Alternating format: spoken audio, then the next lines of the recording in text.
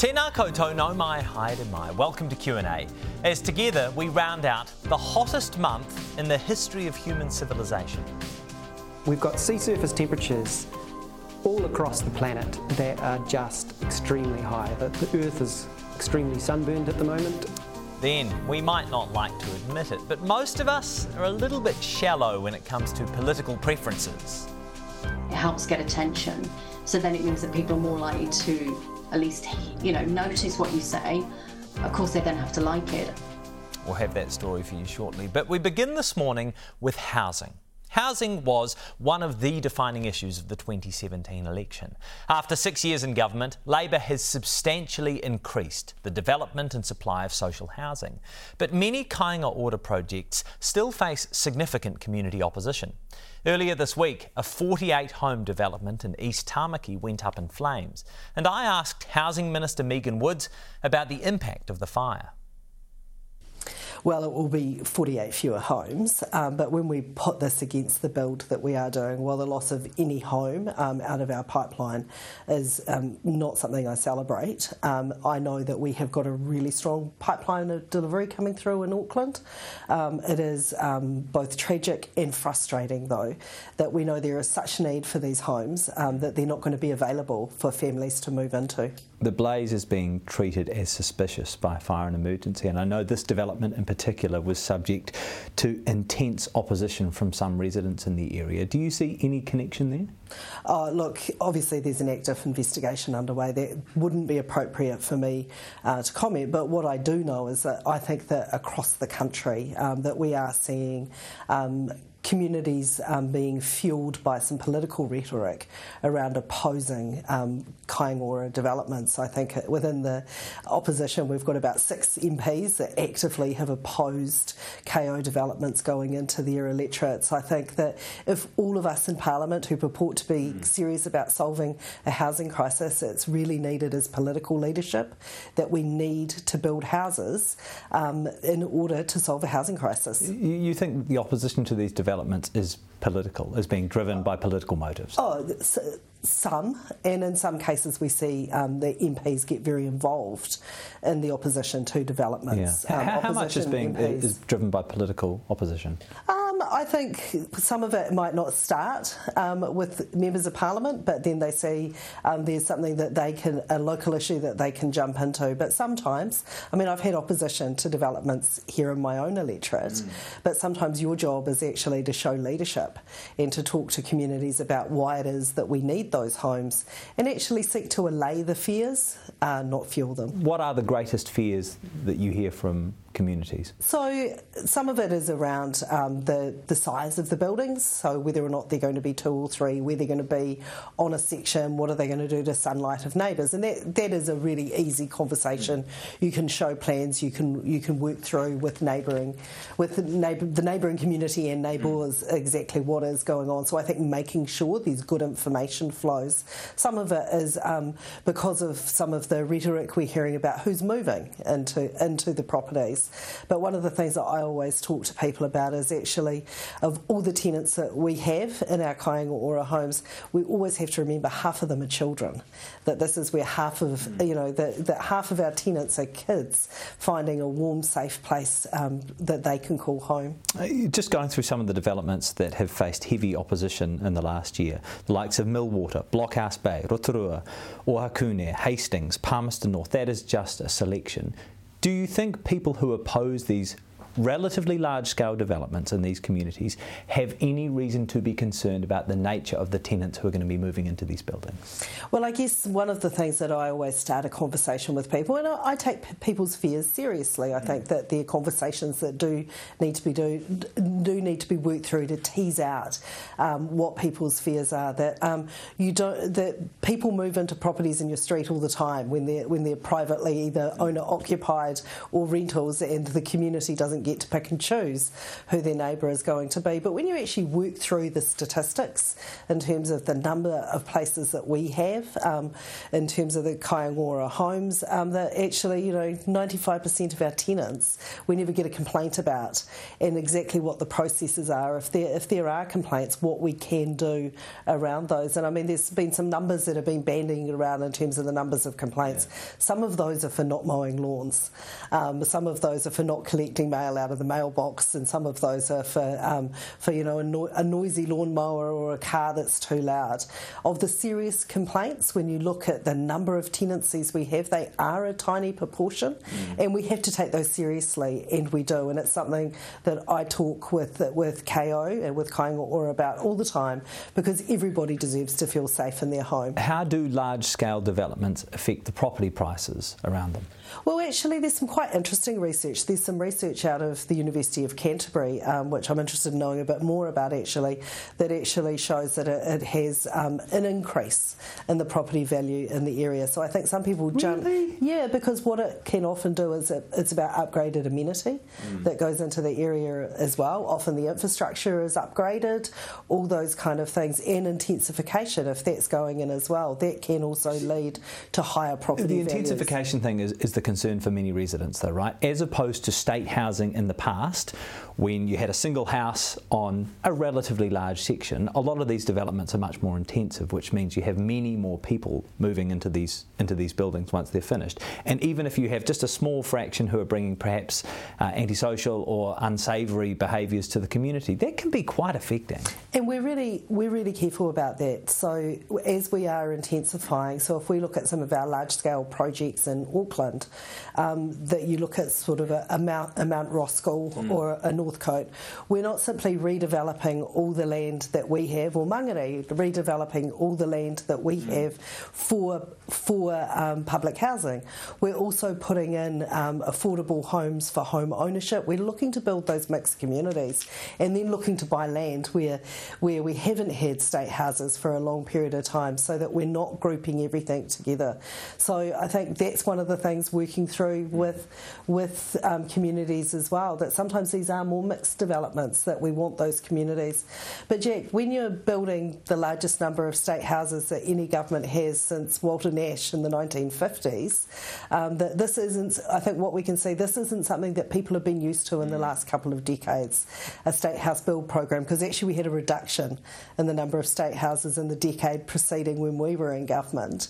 So to actually see more state housing being added, I guess, is a new thing for a number of neighbourhoods and communities, and something that I'm really aware that for we have to make sure that we are bringing communities with us and spending the time to have that conversation. The government's spending roughly $1 million a day on emergency housing people in motels. The social housing wait list is currently sitting at 24,000, which is slightly down from its peak, but including a period in which New Zealand had its borders shut, no immigration other than returning citizens. 24,000 is 4 times higher than when you came to government. What does it say about the capacity of your government to actually create meaningful change that 6 years since you came to power, on a promise to fix the housing crisis, the social housing list is close to the highest it's ever been? Yeah, and I don't think anyone for a moment believes that those people have been created in the last 5 years. We're in my electorate. Certainly that list has, though, right? The list definitely has. It's quadrupled. It has quadrupled. Under your government. Jack, we're sitting in my electorate office where I sat here as an opposition MP, meeting with people who couldn't even get on the State House waiting list under a national government. They simply were denied access to be able to enter onto that list. That is not the case today. See, this is like the crime rate argument, though. It's all down to measurement rather than actual need, right? No, it's not about measurement. You can actually, in terms of the ability to get on that list, to actually identify the need and to actually lay that out in front of us. But that number is huge, 24,000 people who are waiting for a state house. But I always do go back to the fact that part of fixing the housing crisis, and particularly for those who require state housing, is getting on and building them. We've built 13,000. You've built 13,000? No, sorry. We have added net across both KO and CHIPS. We've added 13,000 in that period of time. Let's break down this number. So 13,000. You've added 13,000. Now KO is Kaingo'ora, which is government owned. CHIPS are community housing providers. which get some funding through different government mechanisms. So 13,000 you've added. How many of those are redirects? None for KO. So it's the none for KO. No. But just so our audience is aware, a redirect is when a community housing provider essentially rents a house off the private market. So about 4,500 of that 13,000 are redirects. So not all redirects are renting off the private market. So you can have a look for a community housing provider like here in Christchurch, the Otatahi Community Housing Trust. It's when those houses transfer from being council housing into receiving income-related rent subsidies. So they're not all rentals from the private market. But it's reasonable to say that a large number would be, right? Actually, probably a big number of them are coming through. So what percentage of the 4,500 would be rented off the private market? Oh, look, I don't have that right in front of me, but what I can tell you, if we have a look at OCHT, which is the Otatahi Community Housing Trust, they're all publicly owned and they're being transferred in, but happy to get that number for you. That's okay, but I mean, so 13,000 new houses is the net add, you say, so 4,500 are redirects, some of which are houses that have just been rented off the private market, so aren't adding to supply in any way. 1,800 are buy-ins, which is when Kāinga Ora just buys a house, so you're not building a house. The government has sold or demolished 4,700 houses. I'm not arguing there hasn't been a net increase to the total number of social houses in New Zealand. I think everyone agrees with that, and if you look at the numbers, it's clear you have added to the total number.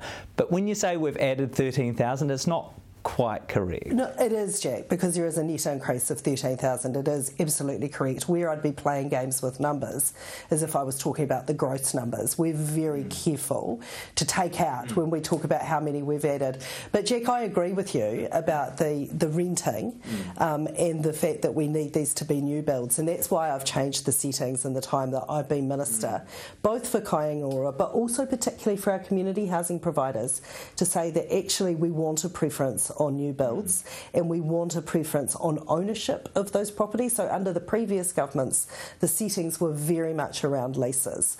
I very much want to see our community providers building balance sheets, so we have changed those settings to make sure that we are actually building our way out of a housing crisis, because that ultimately is the way we fix it. I'm just going to look at one more number there. So you say often that the previous government sold or demolished houses. I mean, just to be totally clear, your government has done the same thing. 4,772 state houses have been sold or demolished. Some of those have been replaced with more intensive developments. That's absolutely true, but it's not entirely accurate to say that your government hasn't sold houses as well. Look, we make absolutely no secret of the fact that we are pulling down houses all through New Zealand, no, to redevelop them in terms of building more houses. Are you selling them as well? We have sold a few, but when you have a look, that is a net increase. Very few properties have been sold. So I want to put this in perspective.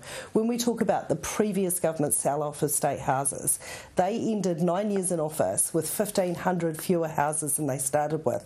That's not even taking account for the numbers that were transferred to CHIPS.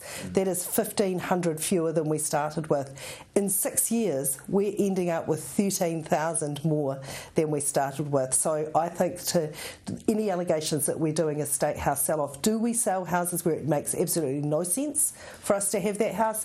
Yes, we do, but we are replacing them at a far greater rate. I'm not alleging you're undertaking a state house sell-off. All I'm saying is there are nuance to those numbers, right? And when you see those headline numbers, especially heading into an election campaign, they can be a little misleading if you don't appreciate some of that nuance. Oh, well, I think that, of course, if we're going to redevelop the land we owned, we have to demolish the building that's on it. So I think if we were sitting here and I was giving you our gross numbers, this is how many houses we've added. And but it's the redirects. I mean, a third of those new houses that you claim are redirects. Yeah, and this is policy settings that were set up under the previous government. As I said, I've changed those settings because I don't think that is the way in which that we do fix the housing crisis, but we have to honour the contracts that were entered into from the previous government. I do think there is an element of shifting deck chairs, and that's not the way our government has approached fixing the housing crisis. 24,000 is the housing register at the moment. On your current rate of adding houses to that total social housing pool. When will the housing register be cleared? Well, we won't only clear the housing register by building state houses, and I think that's also one of the big programs of work that we've been on. That before we had the changes that happened under the national government, where you had community providers and Housing New Zealand start to compete essentially for income-related rent subsidies, that we used to have social housing, which was affordable rentals, which were provided by church and community groups and councils. I think that was actually one of the casualties of that period of our history, and that's a bit we're seeking to rebuild. So it's not all, when we talk about state house numbers, we're actually talking about how many are funded through income-related rent subsidy. I understand. So what I also want to do is rebuild that bit of the sector where we can once again get these groups like churches and councils who can offer affordable housing that isn't income-related rent subsidy, and we've got funding going out at the moment to help those organisations build those houses. So to the question, when will the social housing register be cleared? As quickly as it can. We're starting to see it come down. Which is what? Are we talking 5 years at the current momentum, a decade? So what we know is that we're building around 3,000 a year now, which is a large number of state houses to be added. We will have, by the end of 2025, which is where our funding goes out to, there will be 21,000 houses that will have been added at that time. But I don't want to just count this, my point, Jack, is I don't want to just count this on the rate of state house build, because I think there's other things I understand that. And in order to do with it. all of those policy settings, what would be a reasonable time to expect that social housing register to be cleared? Well, I think we need to see it coming down in the next 2 and 3 years. I think we need to see that starting to come down. Cleared. In terms of cleared, I can't give you a date on that. We need to be pulling all the levers we can, and I can't give you a date because it's not a simple linear connecting the dot between the build program and a point in time on the calendar, because we need to make sure that we're not just relying on our public house build program to do it. Quote, "I refuse to stand by while children are living in cars." That was Jacinda Ardern in 2017, at which time there were 102 public housing applicants who listed their address as being a vehicle, living in a car. In June of this year, 480 housing applicants told the authorities that they were living in their cars. The number of New Zealanders living in cars has quadrupled since you came to power. Why? So that number is when someone goes into MSD and they're asked about their current living situation. Nobody stays in a car anymore, that there is emergency housing for them to go into. So that is the data you're looking at is the information that is collected when they go into MSD. So you're saying that no one in New Zealand is living in a car? Nobody has to. That's when they go into MSD and say that they need to talk to someone about housing. That's the data that is collected there. The difference with the period in time before, those numbers, the 100-something number you're using, is, of course, what brought the National Party when they were in government into first starting using motels, because there was no alternative for these people who were living in their cars. We didn't have emergency housing, and when they did bring it in, it was capped. That we've expanded that. Obviously, I don't want to see any child living in a car. I don't want to see any child living in a motel. And that's why we are so focused on fixing the housing crisis. But I think in terms of saying that they have to continue to live in their cars, that is not the case at all. And that's part of the criticism that we get actually for our motel bill. But you know what? I would have a child living in a motel over a car any day of the week. I don't want them staying in motels, and that's why we're so dedicated to our build program. After the break on Q&A, Kitty Allen, Michael Wood. I ask Labour's campaign chair how events of the last few weeks will impact the election.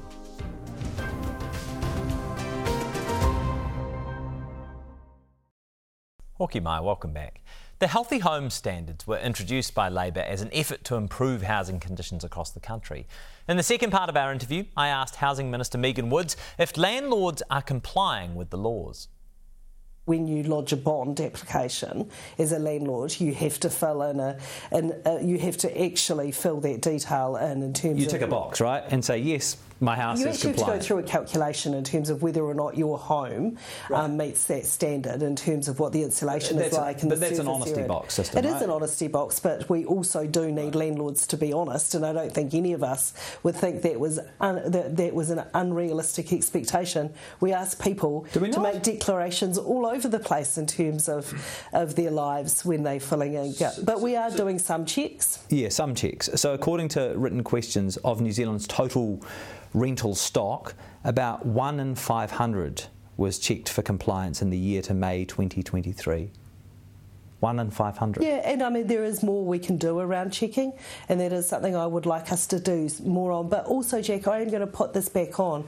I don't think it is too much to expect that when we ask people to fill in a statutory form, that they're telling the truth. Well, it is if you look at the number of people who are failing or landlords who are failing the Healthy Home Standard. So of all of those checks in the year to May 2023, 53% were breaching the standards. Yeah, and they were checked. So we are prioritising the homes where there are complaints. So where there is of those of the 53%, 2/3 of the checks were not where they they're were doing complaints. So only a third had actually come from a complaint. I don't have that data in front of me. So I've got it here. So, but I mean that is remarkable, given the government is, for example, purchasing ads warning landlords that they might face consequences if their house doesn't comply with the Healthy Home Standards. Wouldn't greater enforcement be more effective as a strategy? Absolutely, and there is a cost with that. So that what we do have to also ask is that people, when they are filling in their forms, I don't think it is too much to ask people to tell the truth. We ask people to do that all over the show in terms of forms they fill into government, and there's not an expectation necessarily that the taxpayer also has to pick up the tab of going and checking on them. I think there is more we can do in compliance. I'm not disagreeing with you on that, but what I am going to push back a little bit on is that some of the onus actually sits with the landlords who are not fulfilling their obligations to ensure that they are offering a warm, dry you're just asking landlords to do the right thing here, and there are many landlords who will say if someone is willing to rent this property, perhaps at a lower rate than would be expected if it complied with all of the Healthy Home Standards, why would I bother upgrading my house if there's a 0.2% chance of it being inspected?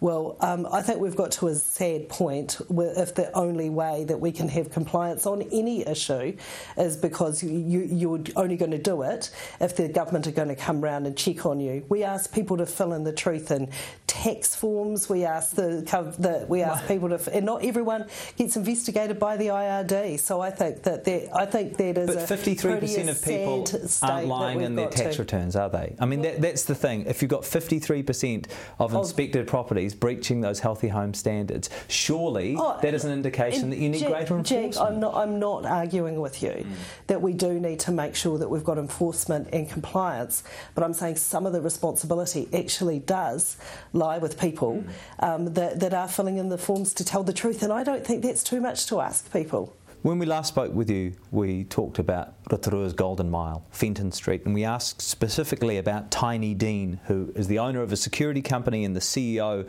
of Visions of a Helping Hand, which is an emergency housing provider in Rotorua. Reporting by our colleagues on Sunday revealed he had been employing gang associates as security guards. The authority which regulates security companies has now found that Tiny Dean engaged 2 security guards whom he knew were linked to gangs without proper licences, and he let them keep working after their licence applications were declined. How can you justify using Visions of a Helping Hand as an emergency provider? So the first is we have agencies that do that licensing for precisely this reason. That is to have those checks and balances around people who are doing these jobs. So I think first of all we can say that process has kind of done what it needs to do.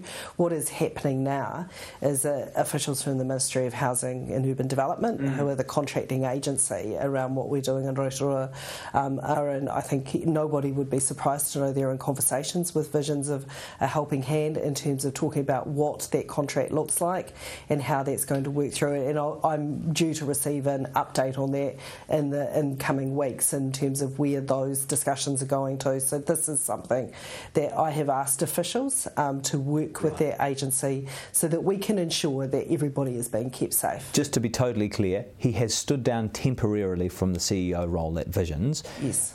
Will you continue to support that provider if he returns to the CEO role? As I said, Jack, I've asked for some detailed work to be done to work with the board, and I'll be getting a report back on that soon. It's certainly something I'm aware of, and something that I'm committed to making sure that we're doing the right thing. Housing was arguably the issue of the 2017 election, and Labour came in with massive promises to tackle the housing crisis. Kiwi Build, renters' rights, no more kids in cars. Relative to income, houses today are more expensive. Rents are at record highs. Of your 100,000 Kiwi Build target, you have more than 98,000 houses still to build. You've introduced renters' rights, but are barely enforcing them. There are 4 times as many people on the social housing waiting list, and you're spending $1 million a day on emergency housing providers. By all of those metrics, things are worse than in 2017. So why should anyone believe that Labour has the capacity to improve the state of housing in New Zealand? Well, Jack, there's so many places I could start in that list of things that you've just read out. The other one I'm going to give you in terms of metrics is 1 in 7 public houses in New Zealand have been added by our government. When we consider that this is a build program that has been going on since the 1930s, I think that is a truly astonishing number. In terms of the Kiwi Build... All those other metrics are headed in the wrong way. So, Jack, I think Kiwi Build, okay, it's the easiest political hit in the country. The target is no longer 100,000, and you know that we did a reset of that. But it wasn't an election campaign, and we're heading into another election campaign now. You came in on these massive promises, and by going through all those critical metrics, not just Kiwi Build, housing affordability. I'm going to take Kiwi Build then, Jack. So one of the things that we do know is that actually Kiwi Build, or the government underwrite, is incredibly important as we go into the kind of the downside of the housing cycle, that when we had a hot housing market like we'd had in the previous couple of years, that developers really didn't need de-risking tools, but actually that we are seeing a big upswing in terms of developers needing this to get funding and financing across the line. What that does is it ensures that we don't see what happened after the GFC, where affordable housing just fell off the radar, that people went to the least risky part of the market, and no one can blame them for that. But with Kiwi Build, we are still seeing affordable homes come through in that build program. Compared to the target that was sold to New Zealand voters heading into the 2017 election. Yeah, you reset it once you're in government. Yes. But the point is that going through all of those metrics, and I mean, it's not just the Kiwi Build, it's housing affordability. I mean, the median multiple houses are inarguably more expensive relative to incomes than in 2017. To what has happened with housing affordability around the world. How does New Zealand compare to when you came to government, 2017? But Jack, I think you have to look globally of what has happened to house prices post-COVID. What happened to house prices before COVID, between 2017 and 2020? What happened there? We saw that massive inflation with house prices happen as the world came out of the economic crisis that COVID had caused. I mean, I think we probably all remember those month-on-month ticking up of house prices. We are seeing that starting to come out. And I think one of the things that we critically have to do is to ensure that we still have supply coming through. And that's why we've put in place not only Kiwi Build, but a bunch of other levers to make sure that as we face those economic headwinds, that we don't see construction fall off, and that we actually are seeing construction holding up reasonably well. Couple of last questions on the campaign. You are Labour's campaign chair. To what extent is your momentum slipping? Look, I think that campaigns have their own kind of cycle.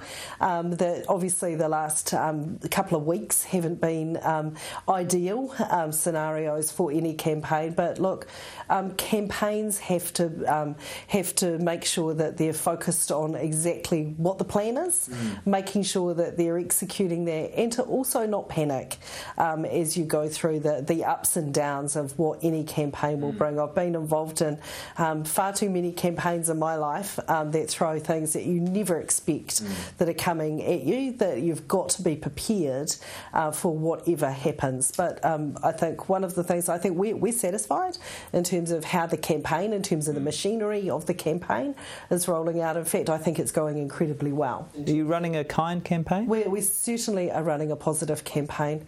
That what we're talking to New Zealand. Are you running a kind campaign?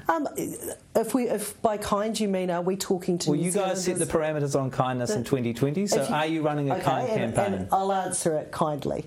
But if you're asking, are we talking about to New Zealanders about the things that matter to them, about how hard that they're finding it at the moment, in terms of cost of living, going to the supermarket, how it is that they're getting by, then I think that is incredibly kind, that we are absolutely focused on those cost of living issues that are important to New Zealanders and in terms of what life is like for ordinary people. Are you showing kindness to your political opponents? I think we are. I think that politics and always has been and always will be an incredibly robust environment. I like to see that robust exchange being about the exchange of ideas and not focused on people. Was it kind for you to compare women's rights under a Prime Minister, Christopher Luxon, to the Handmaid's Tale dystopia? So, as I said, I think that politics, when it comes to an exchange of ideas, should be robust. Am I going to call into... Was that kind? Was it kind in terms of... Was it kind for you to post saying that we are going to start charging for contraception again? That was not focused on an individual. It was focused on a policy idea. And we should always have an exchange of ideas, Jack. That is exactly what elections are about, and I stand by that. Damien O'Connor, Greg O'Connor, Adrian Rudaffe, Jenny Salisa, Rino Tinekatene, Jamie Strange, Nanaya Mahuta, the list goes on. Those are colleagues of yours who opposed abortion reform. Were they deserving of Handmaid's Tale memes? Look, I think we were talking about a particular policy around access to contraception. The tweet was after Christopher Luxon said that National wouldn't continue with free prescriptions for contraception for everybody. Was New Zealand living under a Handmaid's Tale dystopia for the 5 years of the Labour government in which those prescriptions also weren't funded? No, but when you're faced with a choice about whether you're going to put it back on... You were also faced with a choice during those 5 years. I mean, you just waited until this budget to remove that thing, so you also had that choice for 5 years. Of course, political parties have to phase in all the policies they bring in, but when faced with a choice, when asked the question, Christopher Luxon said he would put those charges back on. I want to ask you who's going to win Ilam, but I suspect I know your answer. So who's going to come second in Ilam? I think Ilam's going to be a really interesting seat to watch. I think that it hasn't traditionally been a Labour seat. It's one that we picked up in 2020, but we've had an incredibly hard-working Member of Parliament that's been in there, in Sarah Pallett, that she's worked really hard in terms of getting to know constituents. I think in terms of for second, I think it's going to be interesting because I think the Greens will also be particularly strong in Ilam. If you look at the party growth vote and the growth of the party vote over time in Ilam, you can see that has been growing. So I think that if you put that mix of kind of the national top and the Greens in for second, I think it's going to be a really interesting mix. That's Megan Woods. If you want to contact the Q&A team, please kōrero mai. These are our main platforms. You can email us, you can find us on Twitter or on Facebook. Up next, the era of global boiling has arrived. But after the hottest month on record, will scientists give up on 1.5 degrees?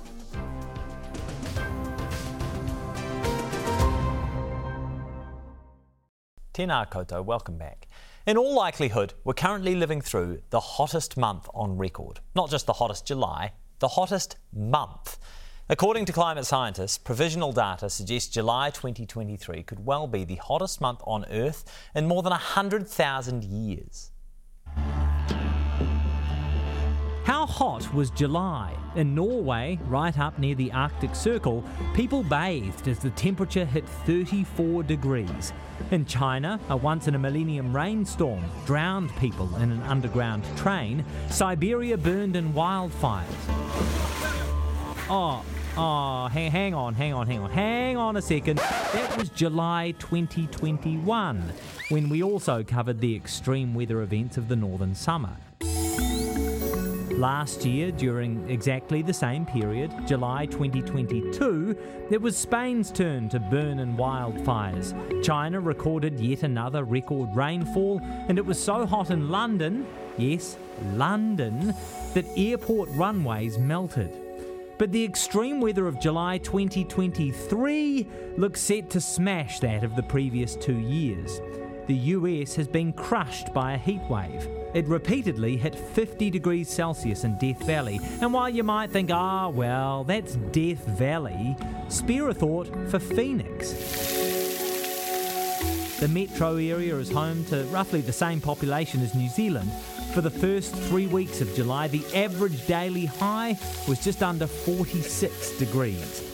The ocean temperature near Miami may have set a new world record this week at just over 38 degrees Celsius, warm enough for a nice bath.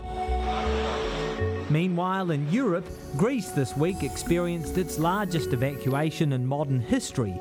Almost 20,000 tourists had to be urgently moved from the path of wildfires on roads. Italy was struck by record heat waves, wildfires, and in some regions, biblical hailstorms to boot. In towns that had been sweltering near Milan, the hail melted into rivers of ice. In both July of last year and the year before, I sat down with NIWA's principal climate scientist to discuss the month's extreme weather events and the impact of a warming climate. Once again this year, at exactly the same point, I spoke with Sam Dean and asked him what concerned him most about July's extreme climatic events. Well, I'd say that's probably right now. The fact that we're potentially going to see the hottest July, we are going to see the hottest July on record, but we've got sea surface temperatures all across the planet that are just extremely high. The Earth is extremely sunburned at the moment, and it's warm around the Antarctica where we have record low sea ice even though it's the middle of winter. It's warm in the upper Pacific, it's warm off the coasts of America, it's extremely warm in the Atlantic. It's just off the charts in terms of the historical record of Atlantic ocean temperatures, that marine heat wave that they're suffering. The Mediterranean is oceans are hot. This heat is not going to disappear overnight. In fact, it's probably only going to get worse as as El Nino is only just getting started. The tropical Pacific is only just beginning to warm up, and that is puts us on a trajectory at the global scale for significant heat over the coming months. The Paris target remains in place. James Renwick told me earlier this year he believes the world will exceed 1.5 degrees in heating from pre-industrial averages. Do you agree? I agree completely. I don't think there's any scenario at this point, any realistic scenario that would prevent us from passing 1.5. Probably very soon on a temporary basis and permanently by the next decade. So that's, I think we realistically 2 degrees, is something we can still achieve if we all get to net zero by the middle of the by 2040s, by 2050 at the latest, then we should be able to stay below 2 degrees. But that's a tough. I don't think there's a lot of evidence at the moment that anyone is making the emissions reductions necessary to achieve that either. So current policies won't get us there. Something more significant is going to have to happen. And I do worry that it's going to take something severe like the weather we've seen, where deaths start to happen before we are willing to really take action at a global scale. Speaking of emissions reductions, New Zealand's emissions fell again in 2022. What was the significance of that? Yeah, well, on the surface, that's quite a positive thing. I think when you burrow into it and look carefully at what's going on, then there has been, we're not burning very much coal at the moment, and we didn't burn very much coal last year for electricity generation. And that's because we had lots of water. So it rained a lot. Last year was very wet. This year is very wet as well. And when we get all that rain, that is going into our hydro lakes, especially in the North Island where we've had such dry conditions back in 2020. There's now lots of water, and that's allowed us to do lots of record levels of hydro generation of renewable electricity. And so that's made our electricity emissions in particular look good. The last year and the year before they've fallen, and that's seems good, but then that's, we can't rely on the rain just falling like this. In fact, we really don't want it to keep raining like this. So what's going to happen when we hit the dry year? I mean, at the moment, the solution is still to burn coal. Coal is the first sign that we're making progress. The world is going to have to give up burning coal for power generation, and that includes New Zealand. And it's the first step of the climate change response. And there are suggestions like the pumped hydro that could enable us to do that. But whether we have the will to actually spend that kind of money, or whether there are other solutions that we might spend money, these remain really important questions for bringing down our emissions in the coming years. What is the significance in the shift from La Nina to El Nino? Oh, well, it's quite big for the Earth. La Nina tends to bring these rainfall extremes. Like we had in New Zealand, it tends to be wetter and colder. El Nino tends to make the planet a bit drier and a bit hotter, and what it involves is additional heat in the tropical Pacific, and that tends to make the entire globe warmer. For New Zealand, we should see a bit of a shift to more likely to be a southwesterly, so we tend to be cooler during El Ninos. So while everybody else gets hotter, we tend to have our cooler times during El Ninos. In the 1990s, we had a lot of El Ninos, and some of our glaciers actually grew in length because it was cooler. So that El Nino brings those somewhat cooler temperatures. They may have even just started in the last week or so as the atmosphere begins to respond to El Nino, and they will also increase the risk for drought. So as we get more southwesterlies on the east coasts, we tend to get more droughts and greater risk of drought in the North Island again with an El Nino than compared to a La Nina. So that also has implications for our energy. We have seen devastation wrought by floods in New Zealand this year, but so far at least New Zealand hasn't experienced wildfires on the same scale that have affected Europe, North America and Asia in recent years. Are there parts of New Zealand that are similarly vulnerable to the kinds of fires we've witnessed this month? Absolutely. We had the Nelson fires, which were significant and quite scary for people to live through. There are parts of like central Otago where the fire risk can go, from the weather, can go extremely high. There's not a lot of fuel, but where there are forests, then the risk can be severe, as big as you can get in Australia at times in those parts of the country. But I do worry about fire. I think it's something we haven't done a lot of work, and we've done some work understanding how fire risk changes for New Zealand. But lots of parts of the world, if these fires happen too frequently, then the ecosystems can't recover. And then you start to get ecosystem change. So the really severe effect of the fires endanger people's lives, but they also risk transforming large regions of the planet in the way that those ecosystems don't have time to recover before the next fire comes along. So fires are a real warning signal of the planet. There's talk of the planet burning, and that basically reflects that greater fire risk, and how those fires, if they happen too often, are going to be even more damaging than we might think. What was it like for you as a scientist, turning on the telly and watching those images from the Auckland anniversary floods and Cyclone Gabrielle? I would say that they're heartbreaking, Jack. I think that it was really upsetting to watch.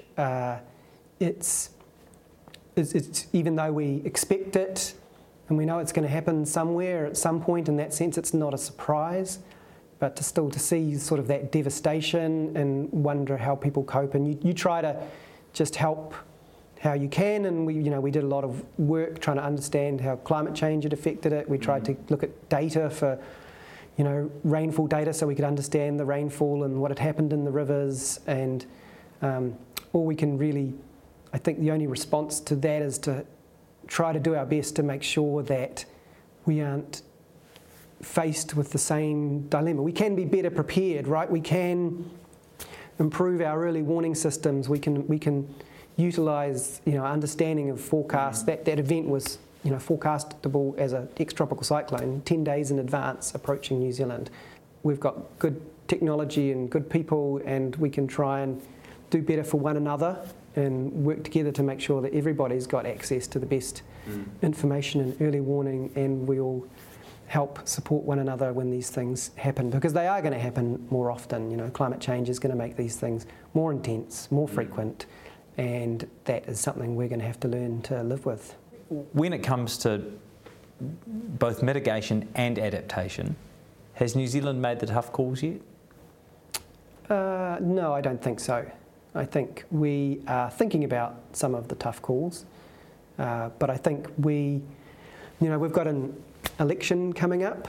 I think during an election time, politicians really are canvassing people's opinions and their priorities. That's right. Is climate change your number one, or is it your number 12? And the policies that these will be implemented after the next election will reflect what people of New Zealand want. And so I'd really encourage people to engage with that process of considering individual parties' policies and what they are planning to do as a response to climate change, because there are really big decisions coming up. We can look at the emissions trading scheme, really big questions there around forestry and whether we use that as an offset, whether the primary aim of the emissions trading scheme is to enable plantation of forests to offset our emissions, or whether it's trying to actually actively reduce our emissions. And emissions trading scheme is a very complicated thing. Very few people understand it, and yet it's one of our important responses. The pumped hydro storage proposal, agricultural emissions, and how those are priced. These remain really important questions and responses, and these things are urgent. They're not. I always worry that these become things that maybe we can keep pushing down the road, and we can't keep pushing them down the road, right? We're running out of time. We risk really severe climate change that will be very traumatic in many parts of the world. I know that the sort of doom and gloom thing is difficult. I struggle myself with talking about these things, because I know it upsets a lot of people. Young people, can get very anxious, and I worry about that. And I try to stay positive, and I think we are a capable people, and we can do really clever, wonderful things. And I have hope, but we also have to be really critical. We have to be critical of others and what they say they're going to do and what they are going to do. And so there's a lot that comes also back on to you as the media, to make sure that this climate change is an issue at the next election, that it is a priority, that it is debated, that it is interrogated, that it is understood. And so I put that challenge on you, Jack, and others in the media to help convey that conversation with the people of New Zealand, so that they can decide, where they really think climate change sits amongst the other priorities that everybody is facing at the moment. That's NIWA's Sam Dean. After the break, stunningly and insultingly, you'll never believe it, but there are some voters who aren't actually politically engaged enough to be watching this right now. So how to make a good political impression when you might only have a few seconds at best.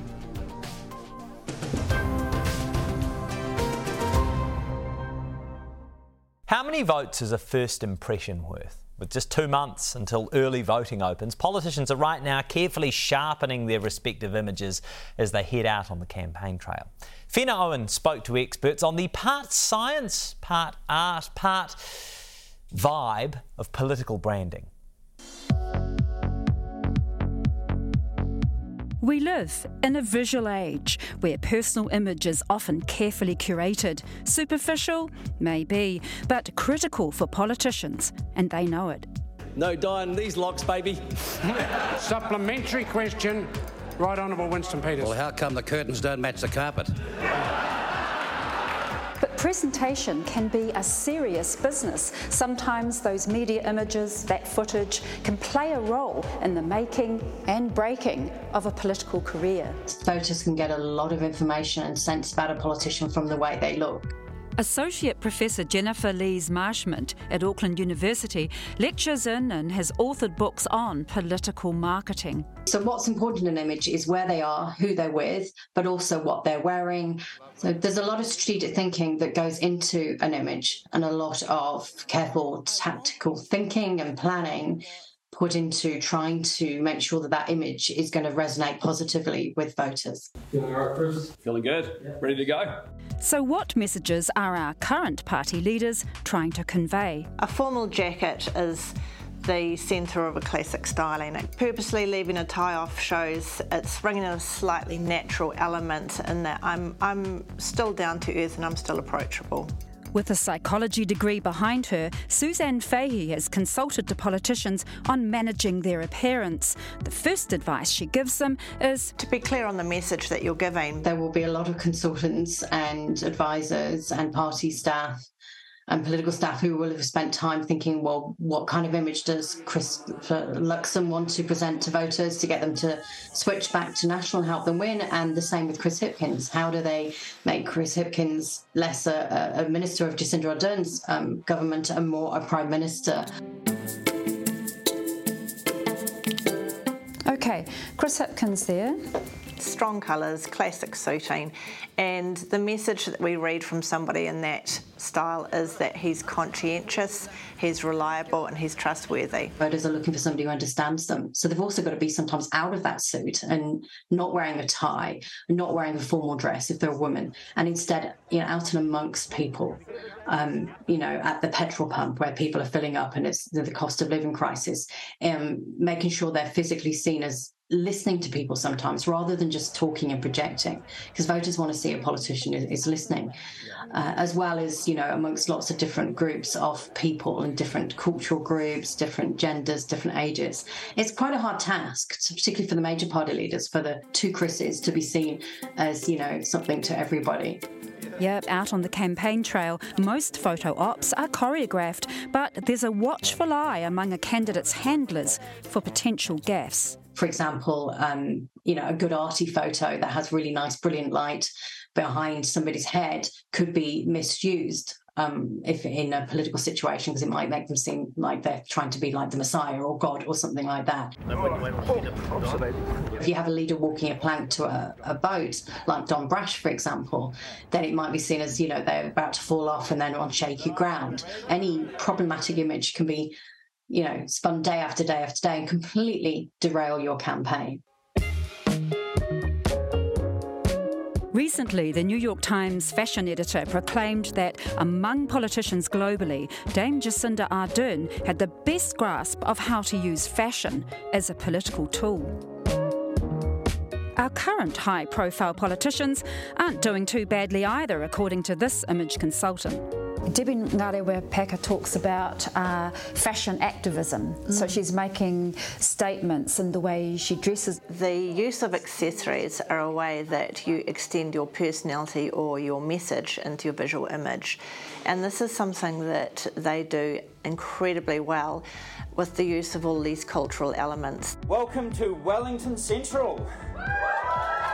Greens co-leader James Shaw, she reckons, rocks a suit with flair. And she says National's deputy leader, Nicola Willis, has a defined brand. Bringing in the red lipstick, because that also goes with the contrasting colours and the bold look. And it also has been shown in research that women who wear bold lipstick, when they want their message to be heard, are much more successful. ACT has been putting out its own alternative.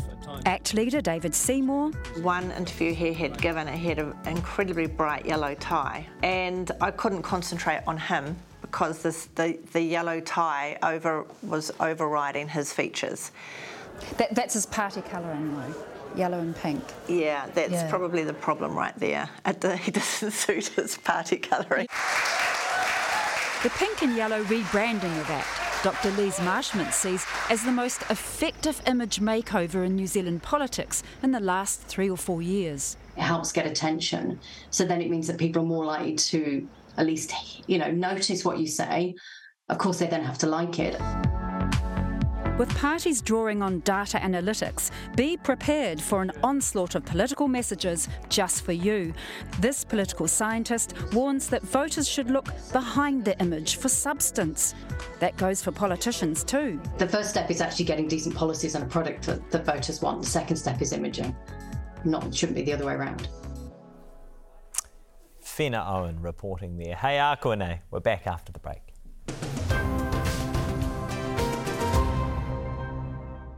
Ko mutu, that is Q&A for this week. From the Q&A team, thanks for watching. Ngā mihi I ngā karadia. Thanks for your feedback. Hey, te rā wiki. We'll see you next Sunday at 9 a.m.